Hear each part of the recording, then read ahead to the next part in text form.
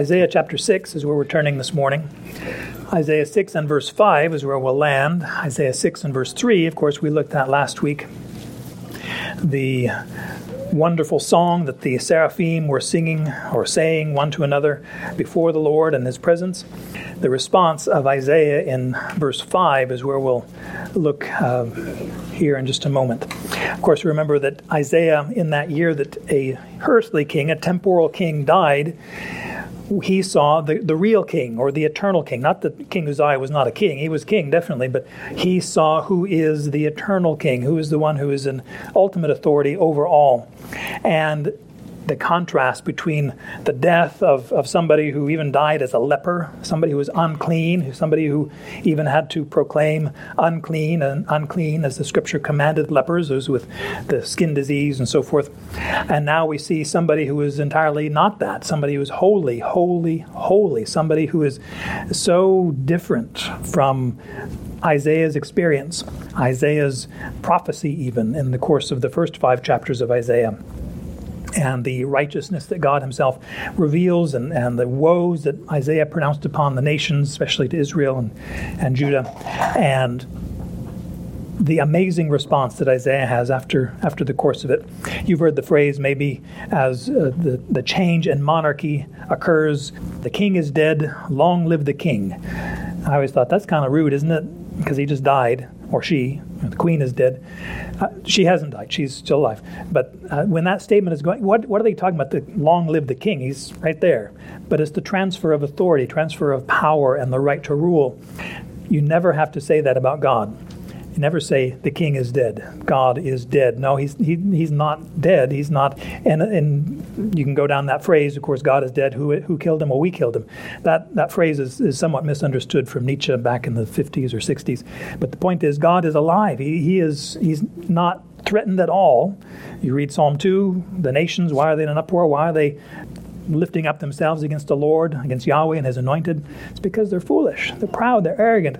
But God is not threatened by it. God is not concerned of a coup. He's looking for a means of escape, kind of like Herod. Herod the Great, by the way, had a whole assembly of fortresses. Leaving from Jerusalem, had a fortress over here in the Judean desert, another one south of the desert, another one farther into trying to get back to Edom, from which he came, right? Herod the Great was an Edomite. Anyhow, God does not have an exit strategy. He is king. He is Lord of everything. He showed Isaiah His glory here in Isaiah 6, and the response, of course, we will see. Isaiah 6 and verse 1 speaks about this setting. This is the first time, by the way, in this, I was going to say letter, but in this prophecy, that Isaiah really inserts himself into the text, the narrative, the prophecy. It was introduced at the first verse, of course, who he is and when did he, during what reigns of kings did he have his prophetic ministry. But here we see himself inserting himself into the history of this letter. And it goes on, he'll continue to insert himself as the text goes along. But in that time, when there's a big change, Uzziah had reigned for 52 years, and he was mostly a good king, largely a good king, especially in relation to other kings. But he was gone, he was dead, and now this next king was not going to be a good fella. Isaiah is very concerned, very troubled about what even the Lord is prompting him to speak to the nations. And God says, let's just have a reset. Let me show you who I am. And you then go and bear my message. You be faithful to complete my message. We looked at these verses somewhat in passing, but a question comes, maybe you thought of it yourself. Is God, the vision of God here, God in His throne, God in His temple on earth, or is it God in His temple in heaven? You realize there was a temple. This, of course, is in Isaiah's day, about 740 BC. There was a temple. Solomon's temple was still existent in Jerusalem at that time. Beautiful, magnificent temple, much larger than what you would see now on the Temple Mount in Jerusalem. The Dome of the Rock probably sits right where the first and the second temple was situated. But Solomon's temple was glorious, beautiful structure. But more than that, it's where God dwelt. Do you remember in Ezekiel 8 and 9 is when Ezekiel sees a vision of the glory cloud of God departing from the Ark of the Covenant there in the Holy of Holies of the temple. So is this a vision that Isaiah has of God, the glory of God, sitting right there on his throne in Jerusalem, in that temple? God, you remember, came down and dwelt in that place, first with Moses, the dedication of the Ark of the Covenant, the tabernacle, the glory cloud of God, the Shekinah, came and settled on that Ark of the Covenant in Exodus 40. We also see it in 1 Kings 8, I think it is, where the glory of God comes down and establishes himself there. What is striking with Isaiah's prophecy, but especially with Ezekiel's, because it's right during that time of the destruction of Jerusalem, destruction of the temple, and the casting out of the Israelites. God was living in here all the time. There was the glory cloud of God right there, and they turned their backs on him and wanted to worship the sun, wanted to worship carved images that they made on the walls of the temple, also worshiping and serving the creature rather than the creator. That's just striking that they would be so bold as to refuse the presence of God and chase after a lie, a vanity. And yet you think, wait a minute, that kind of sounds familiar. That kind of sounds like me. When I know God is here, God dwelling in me, right? We just read it in 1 Corinthians 6. Don't you know you have the Holy Spirit dwelling in you? He's given to you. And yet we say, that's really nice and all, but I'm going to go over here and just pursue some vanity for a while, pursue my own desires. And we ought to think, yuck, what? You're exchanging the truth of God, the substance, the glory of God for this over here? Isaiah repudiated that in his own life. We'll see that in verse 5. But he excoriated, he found much fault with the actions of the idolatrous nation of Israel and Judah, the northern kingdom and the southern kingdom, both going after vanity, falseness, idolatry. And Isaiah is there saying, repent, come back to the Lord. God is bringing this wonderful message here, saying, look, I'm God, I haven't gone anywhere, I am steadfast, I am faithful to my promises. Israel is faithless, Judah is faithless, but I am faithful, and those who come to me will find comfort. We looked at this in verse 1. Going back to that question, though, is this the earthly throne or the heavenly throne? Could be either or both. I don't know. Because we see God establishing himself in his earthly throne. Remember when the Ark of the Covenant came from Shiloh down to battle against the Philistines in 1 Samuel chapter 4.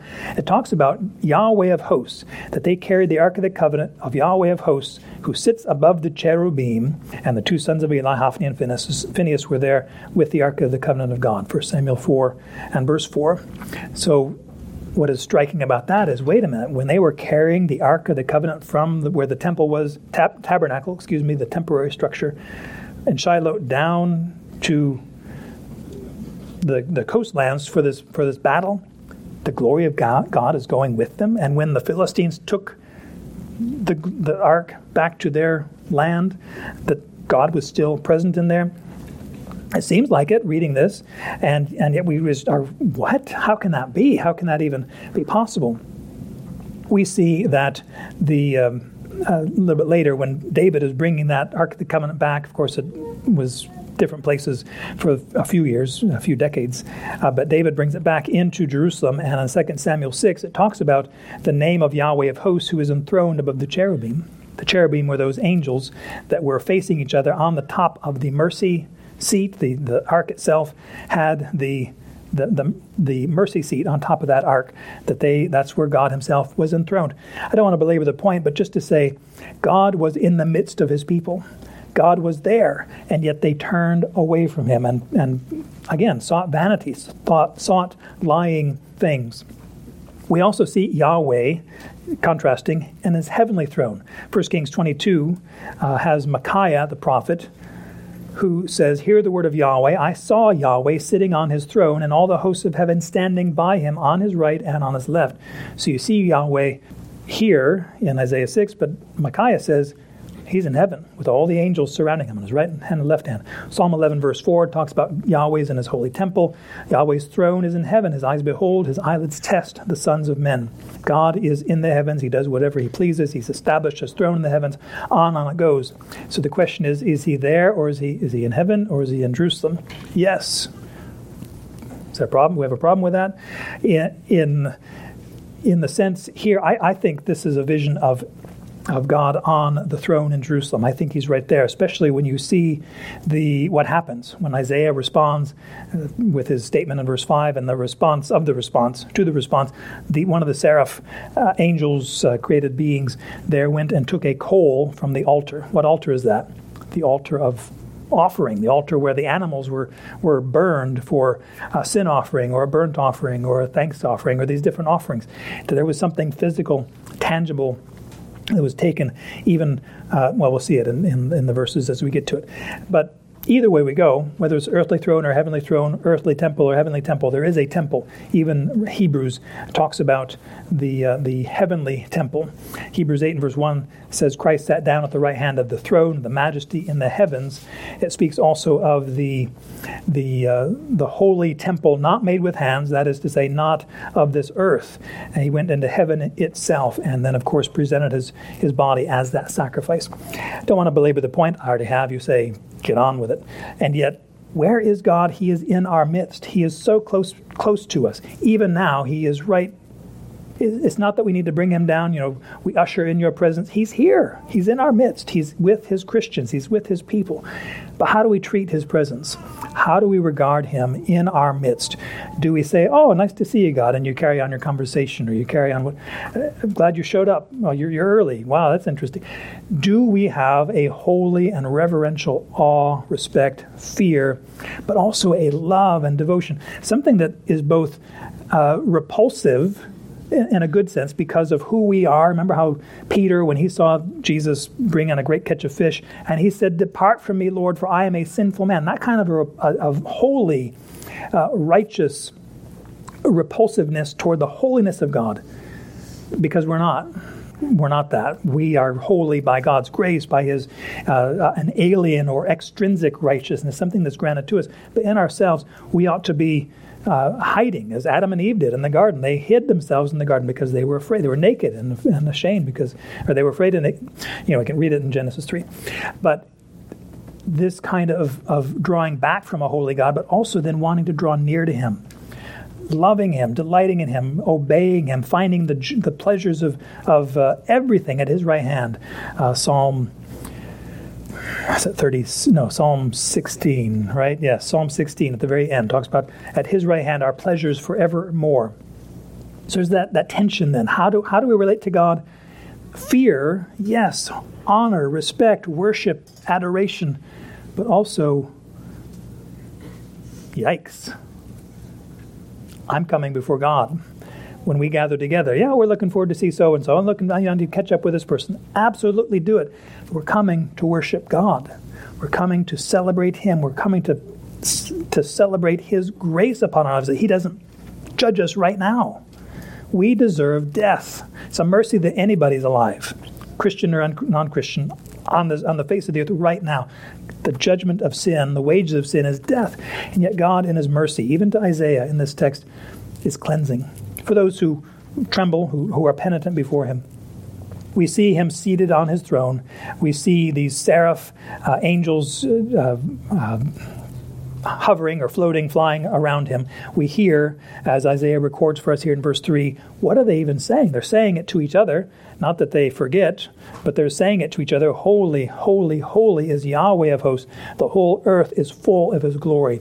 We looked last week at the holiness of God, the sovereignty of God, the glory of God, contained right here in this one statement from the seraphim. But there's more that's going on, not just those wonderful words that are coming out of the mouth of these created beings. In verse 4 it says, the foundations of the thresholds shook at the voice of him who called out, him being one of the seraphim, while the house of God was filling with smoke. One of the most secure or substantial elements of a door frame is not the upper parts, not the door itself that swings, it's the foundation of it, the threshold, the bottom of it. Especially in this situation, if it's the earthly temple, it is something that is not in bedrock, but it is on top of bedrock. It is stone upon stone. This is not going to move of itself. It's not kind of shaky. Maybe you're in a house, maybe that you can feel if somebody opens or closes the door, that shakes the whole house. It's not because of the faultiness or the shoddiness of the construction. It is because the immensity of this activity going on in the temple just shakes the whole thing. There's an earthquake because of this. Just at the voice of somebody saying the true statements about God. You wonder how much the earth would shake, and this is, I don't want to have a guilt trip, but just to, in contrast, our worship of God, does it tend to have an earth-shattering, earth-quaking kind of a feel to it? I'm not getting into feelings and so forth, just the content of what we're saying. Is it so much taken with God's glory that the earth would, as Jesus himself said, even the rocks would cry out in defense of this, in proclaiming God's glory? This it reminds us of God's glory on the Mount of Sinai, Horeb, the mountain in the wilderness, where the glory of God came down. There was smoke, there was lightning, there was thunder, there was earthquakes, and the people were so afraid. And they said they were supposed to come up to the mountain themselves, all the nation of Israel around this mountain. And they said, "No, Moses, you go, because we're too afraid of this whole deal." And you can read about that in Exodus 19 and 20, how Moses says, God doesn't want you to be afraid, but so that the fear of him might remain in you, and you may not sin, or that you may not sin. Exodus 20, verse 20. It's 20/20 vision, by the way. It's a good way to remember that verse. It's not that you would be afraid, shrinking back, but that you would be fearful so you wouldn't sin. You're fearful because of your sin, your wickedness, and you're afraid to come near to the holy God. Let me tell you, Isaiah has seen this, and he responds in a very penitent, trembling kind of a way. These seraphim are worshiping God, and everything is responding. The whole earth responds in that. The whole house of God was filling with smoke. Where's the smoke coming from? It can come, and it has come, from the divine presence itself. Remember back in Exodus 19, when God comes down into that mountain, we can see smoke going on there. It could come from that altar. It could come from, maybe there's a burnt offering going on at that point. So the smoke is actually coming from the altar of burnt offering out in the courtyard of the temple, or possibly the altar of incense inside the holy place, altar of incense that was supposed to be maintained. It could be from the menorah, the candlesticks, olive oil candlesticks, by the way, in the temple itself. And yet, this is an amazing sight. You have earthquake going on. You have these seraphim going on, which I don't know if you've ever seen a seraph. I don't know if Isaiah ever did. It's the only time we meet these beautiful creatures is in Isaiah 6. And all the scriptures only mentioned here. We read about cherubim, we read about other angels. But whoa, these are fiery servants of God. And what are they serving? They're serving God by worshiping him, honoring him. And that is our response, should be as well. God is the one who is receiving this. God is the one who is enthroned. God, the robe of the hem or the extensions of his robe fill the temple. Now we see the temple filling with smoke. And then we see this adequate response, or inadequate, if you don't mind. Verse 5, then I, Isaiah said, woe is me, for I am ruined. For I am a man of unclean lips, and I live among a people of unclean lips. Why do you say that, Isaiah? For my eyes have seen the King, Yahweh of hosts. He is the one that makes this change in Isaiah's perspective. Isaiah, who's already written, by the way, 5 chapters of prophecy, already written woe, woe, woe to other people, nations surrounding Israel, but also the nation itself, Israel and Judah. But now he says, not woe to others, woe to me. Woe in the sense of alas, or oh, yikes, or maybe you've heard this expression oy vey. It's a Yiddish expression, or oy vavoy. That is also a Yiddish expression, basically this, saying woe, alas, this isn't going to be good. This is an expression of shame. It's a feeling of being exposed. You often hear about people when they come up to a public speech opportunity that feels like either they're coming up in their pajamas, just I'm embarrassed, or just entirely exposed to everybody, as a fear, as a concern, as something that grips them. Isaiah had that. He says, "Woe, I am undone," or "I am ruined." He says, "Woe to me! I have this great feeling of exposure before God. God sees me for who I am, or at least now I see myself for who I am. I thought I was doing pretty good. I'm a prophet of God after all, and yet that very tool, that instrument that is a prophetic instrument, my lips, unclean." wicked in relation to the holiness of God that is filling my sight right now? How dare I think that I am worthy or adequate for this task?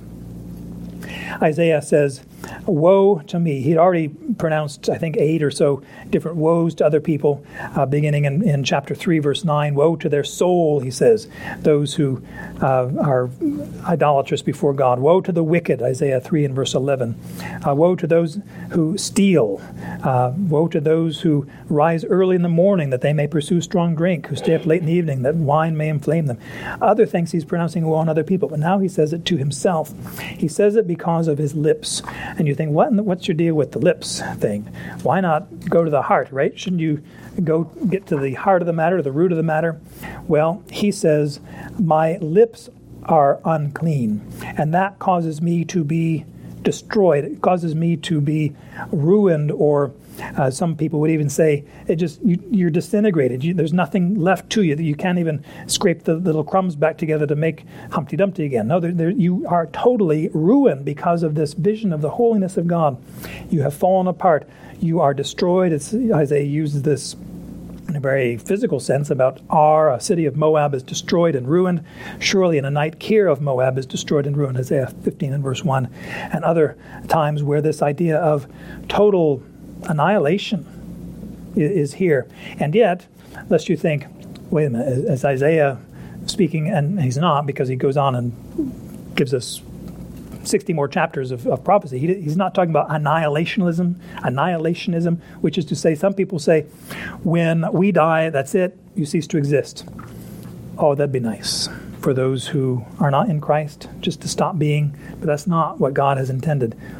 Everybody will live forever. There is no annihilation ultimately of the soul. The soul is eternal. It will live forever, with God or without God, with him in the glories of the new heavens and new earth, or suffering and sharing the fate of the devil and his angels, those who are not in Christ. There is no ultimate annihilation of the soul. Everybody lives together, or lives forever, I should say. So Isaiah is not saying that I'm done for, I'm dead, I'm not ceasing to exist. He is saying, in my present situation, woe is me, woe, in these regards. He says, I'm a man of unclean lips. He focuses on that aspect and doesn't get to the heart so much, but he goes to the proof of the heart.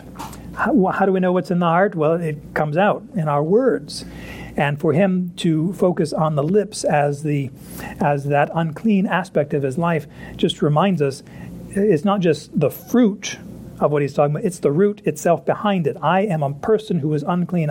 All of my words are tainted by my depravity.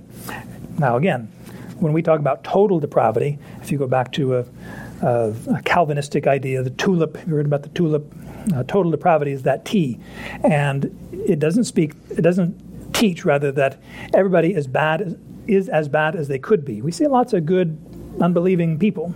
They're kind, they're gracious, all this kind of thing. It doesn't mean that they are as bad as they could be. But in relation to God, they're not holy. They are unrighteous. They are unclean before God. And even every element of their body is somehow affected by that sin. Physical death will ensue. The depravity of mind, Romans 1 would talk about being darkened in their understanding. Ephesians 2 and 2 and 4, chapter 4 also speak about that. So there is a complete or comprehensive expression or debilitation of sin in this regard. When we talk about total depravity in that regard, Isaiah is focusing on his lips because it is the pathway for the heart to express itself. This is what Jesus teaches in Matthew chapter 12, but especially Matthew 15. You can record either of those passages. Matthew 15, of course, they were concerned, his disciples were concerned that, we should be careful what we eat, and we shouldn't, we should just be careful, eat the kosher stuff. And Jesus says, it's not what goes into the body that defiles, it's what comes out. He says, what?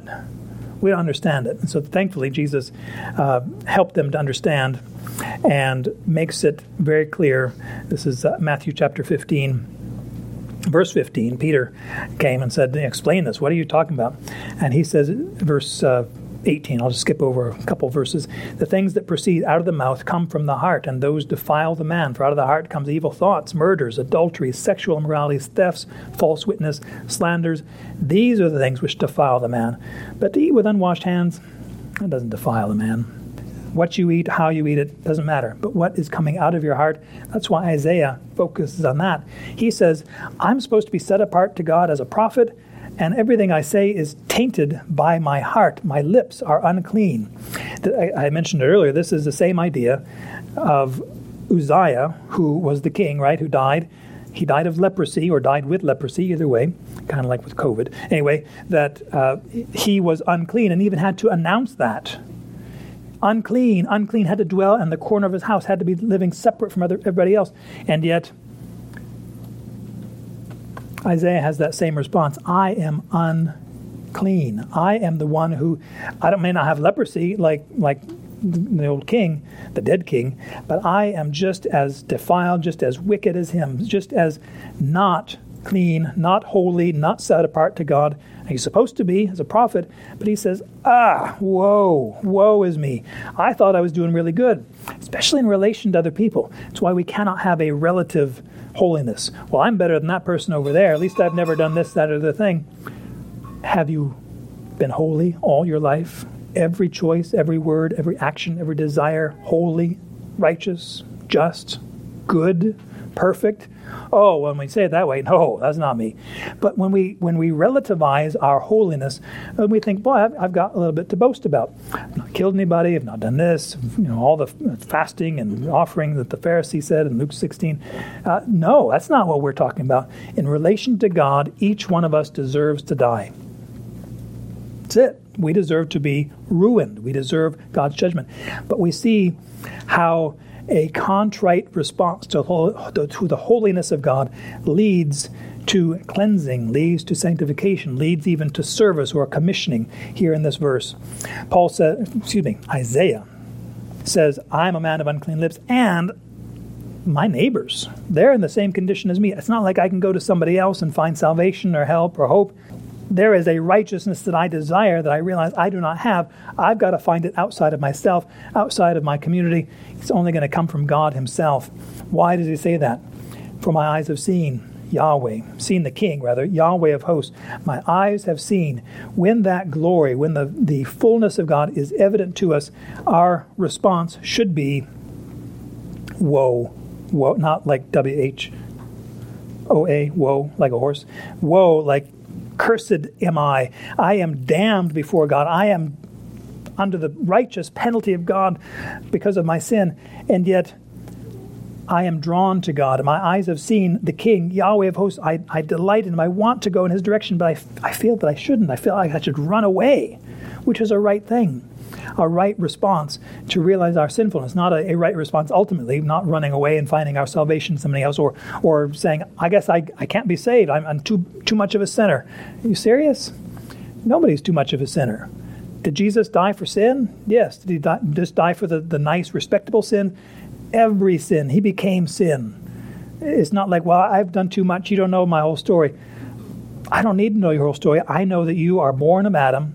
You are a sinner through and through, but you look to Christ. You run to him. You find cleansing. You find salvation. You find sanctification. You find utility in eternity. Don't feel that you're too far gone to be saved or used by God. Isaiah is one who focused on his own ruination and despair, and yet came to a humbled, contrite response to God. My eyes have seen the King, not the King Uzziah who's dead. We just had his funeral and everything. But the King of kings, the Lord of lords, the Yahweh of hosts. This is whom Isaiah is fixated upon in this time. He says, my lips, which are those things that are useful for a prophet, are so defiled by my sin. I don't know how I can fulfill his duty. I don't know how I can fulfill this prophetic work that is entrusted to me. Thankfully, God the Father God, Yahweh, responds. One of the seraphim, this is really briefly, we'll look at this. One of the seraphim flew to me with a burning coal in his hand, which he had taken from the altar with tongs. You think, why did the coal is in his hand, but he used tongs to retrieve it from the altar?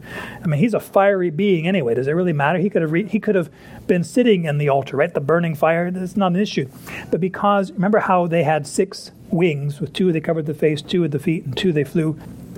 Even a holy and righteous angel shows honor to God, covering the face, covering the feet, for humility, for the realization, I'm not God, I am a created being, and I worship and honor God. And to not just go and boldly take a coal from the fire, from the altar, he uses the holy instruments, the holy sacred instruments, and takes a coal and then puts it in his hand, which you think, whoa, be careful with that. But he takes it with his hand, brings it to Isaiah here in verse 7, and he touched my mouth.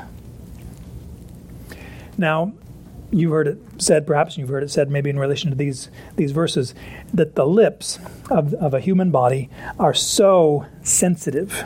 That's why we like to kiss, because they're very sensitive. But when something like a hook, for example, Scripture talks about having a hook in the lip and being led forth. Now, a hook in the nose is one thing, but a hook in the lip, ouch! To have a fiery, burning coal touch your mouth, touch your lips, and you think, Isaiah, how are you going to survive this? What's going to happen? Well, thankfully, we have an explanation here. The seraph says, behold, this has touched your lips, and your iniquity has been taken away, and your sin is atoned for. Now, there's a lot of things going on with that statement, but he says, this coal has touched you, and it hurt. Isaiah didn't record that part, but that cleansing, that purification, Jesus himself said it, if you come to me, you come to follow after me, this is Luke chapter 9, anyone who desires to follow after me must deny himself, take up his cross, and follow me. What is that? The call to follow Jesus is a call to die. You don't live anymore. Galatians 2 and verse 20, I don't live anymore, Paul says. It's Christ who lives in me. There's been a remarkable transformation. And Paul even says at the end of Galatians, I'm not going to boast in anything except the cross, by which the world has been crucified to me and I to the world. There is a death that happens as we come to Christ. And you think, well, I thought Jesus was just going to come and make me the happiest guy in the world. Not always. There's a lot of suffering. Don't you realize that those who desire to live godly in Christ Jesus will be persecuted? And you think, well, I don't like that. I think I'm just going to follow you and just keep it quiet. He who denies me before men, I'll also deny him before my Father in heaven. So you want that? You want that solution? No, you want to come before God. You want to accept everything, every gracious gift that comes from God, even the suffering part, because in this case, the suffering is a cleansing opportunity. The suffering, the intense heat that comes upon Isaiah's lips, a very sensitive portion of his body, is that agent or method by which Isaiah is now cleansed and we'll see in verse 8, consecrated to the Lord's service. You think, well, how did the coal do that? I mean, if a burning coal can save people, then why did Jesus have to die on the cross? Because, and this is the short answer to that, because what was happening on that altar was pointing to what Christ would do on the cross. Every animal sacrifice from Abel, right, Genesis 4, to the destruction of the temple, and even what's going to happen in the future when the temple is rebuilt in Jerusalem temporally, and then the temple that Ezekiel describes in the last 9 or so chapters of Ezekiel. All those sacrifices, well, historically, in time past, pointed forward to Christ. The sacrifices that will happen in the future will point back to Christ. What's the thing we ought to pay attention to? What Christ has done. Christ's death, his burial, his resurrection on our behalf, his ascension to the Father. That's where cleansing comes. At this time in the Lord's economy, this is 740 or so BC, 700 years before Christ came to die on that cross, we see a promise, a confirmation that God himself can provide this cleansing. God himself can take care of your uncleanness, your defilement, your wickedness, your undoneness before him.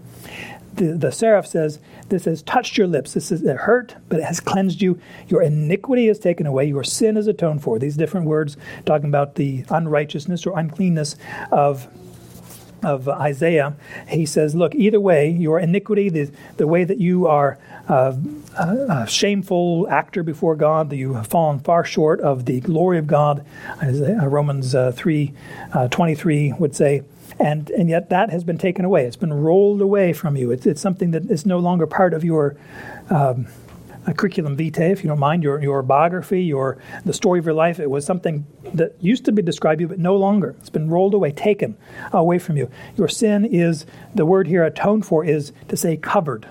Remember we studied covered, how to cover sin. We either cover sin by overlooking it or you confront it. And it was a few weeks ago we studied that. But here is this idea of sin being covered or it's not visible anymore. It's dealt with. This word atoned for is what we see in the name, the Day of Atonement, or Yom Kippur. Kippur is this word, or it's this word to atone or cover that sin. Either way, not just the defiled or unclean lips, but his whole iniquitous heart has been dealt with through the work of the seraph, through this coal, but ultimately through what Christ has done in his death, burial, and resurrection on the cross. Isaiah is now cleansed. That issue that separated him, that made him feel as if he ought to run away from God, screaming because of the judgment that was upon him, is done. And now Isaiah can have peace, he can have joy, he can even find a relation to God because of this cleansing. Verse 8 of Isaiah 6, and we'll just look briefly and be done. It says, whom shall I send? The voice of the Lord, Yahweh, speaking, the Adonai, saying, whom shall I send and who will go for us? Now you see, by the way, kind of who's saying this? Whom shall I send and who will go for us? Is God himself talking in the midst of is he talking to his seraphim? Hey guys, what do you think? Who ought we to send? Or is he talking most likely in this triune Godhead, God the Father, God the Son, God the Holy Spirit, kind of like we saw in Genesis 1. God made man in his own image. In the image of God, he created them. And we see the idea, God makes us in his image, and we are in the image and likeness of God, in the triune aspect of God. Here we see the same kind of attitude. Whom shall I send? Well, what's the mission? It's kind of like my father says, the answer is yes, Lord. Now what's the question? The question is, whom shall I send? Well, send for what? Ice cream? Something to, you need something. It's not anything like that. You can read on, we won't look at that, verse 9 and following. Isaiah is sent on this commission, and he's saying words that nobody's going to listen to. Whole nations are just going to ignore him, hate him, and eventually kill him because of this. So God, the Lord, is saying, whom shall I send on this mission of prophetic work, bringing judgment and also comfort? Isaiah 40 verse 1, comfort my people. But he says, who are we going to send? And Isaiah says, I'm right here, send me. He says 2 words in Hebrew, but here it takes 5 words to say it. Here am I. And not in the sense of woe is me. I guess there's nobody else here. I guess you can use me. He says, I'm your man. You've cleansed me. You have commissioned me. I will take it. I will serve you to the end of my days. Send me on your behalf. This cleansing that you have provided for me who is ruined because of my vision of Yahweh, I want other people to know this as well. Now you can read ahead, Isaiah 53, who has believed our report? Not very many people. But God always has a remnant of people, Isaiah and others in that time, that would believe, would accept the word of God. Isaiah was going into a very difficult nation preaching the gospel. Northern kingdom, of course, was going to be destroyed within 20 years or so. Southern kingdom, another 100 or so years after that, 150. But Isaiah had this work. He says, I'm your man, send me, I want to do it. And you can read the rest of the commission as God details it there. Summary, though. Isaiah saw this vision of the Lord, and he was undone. Who did he really see? Whom did Isaiah see?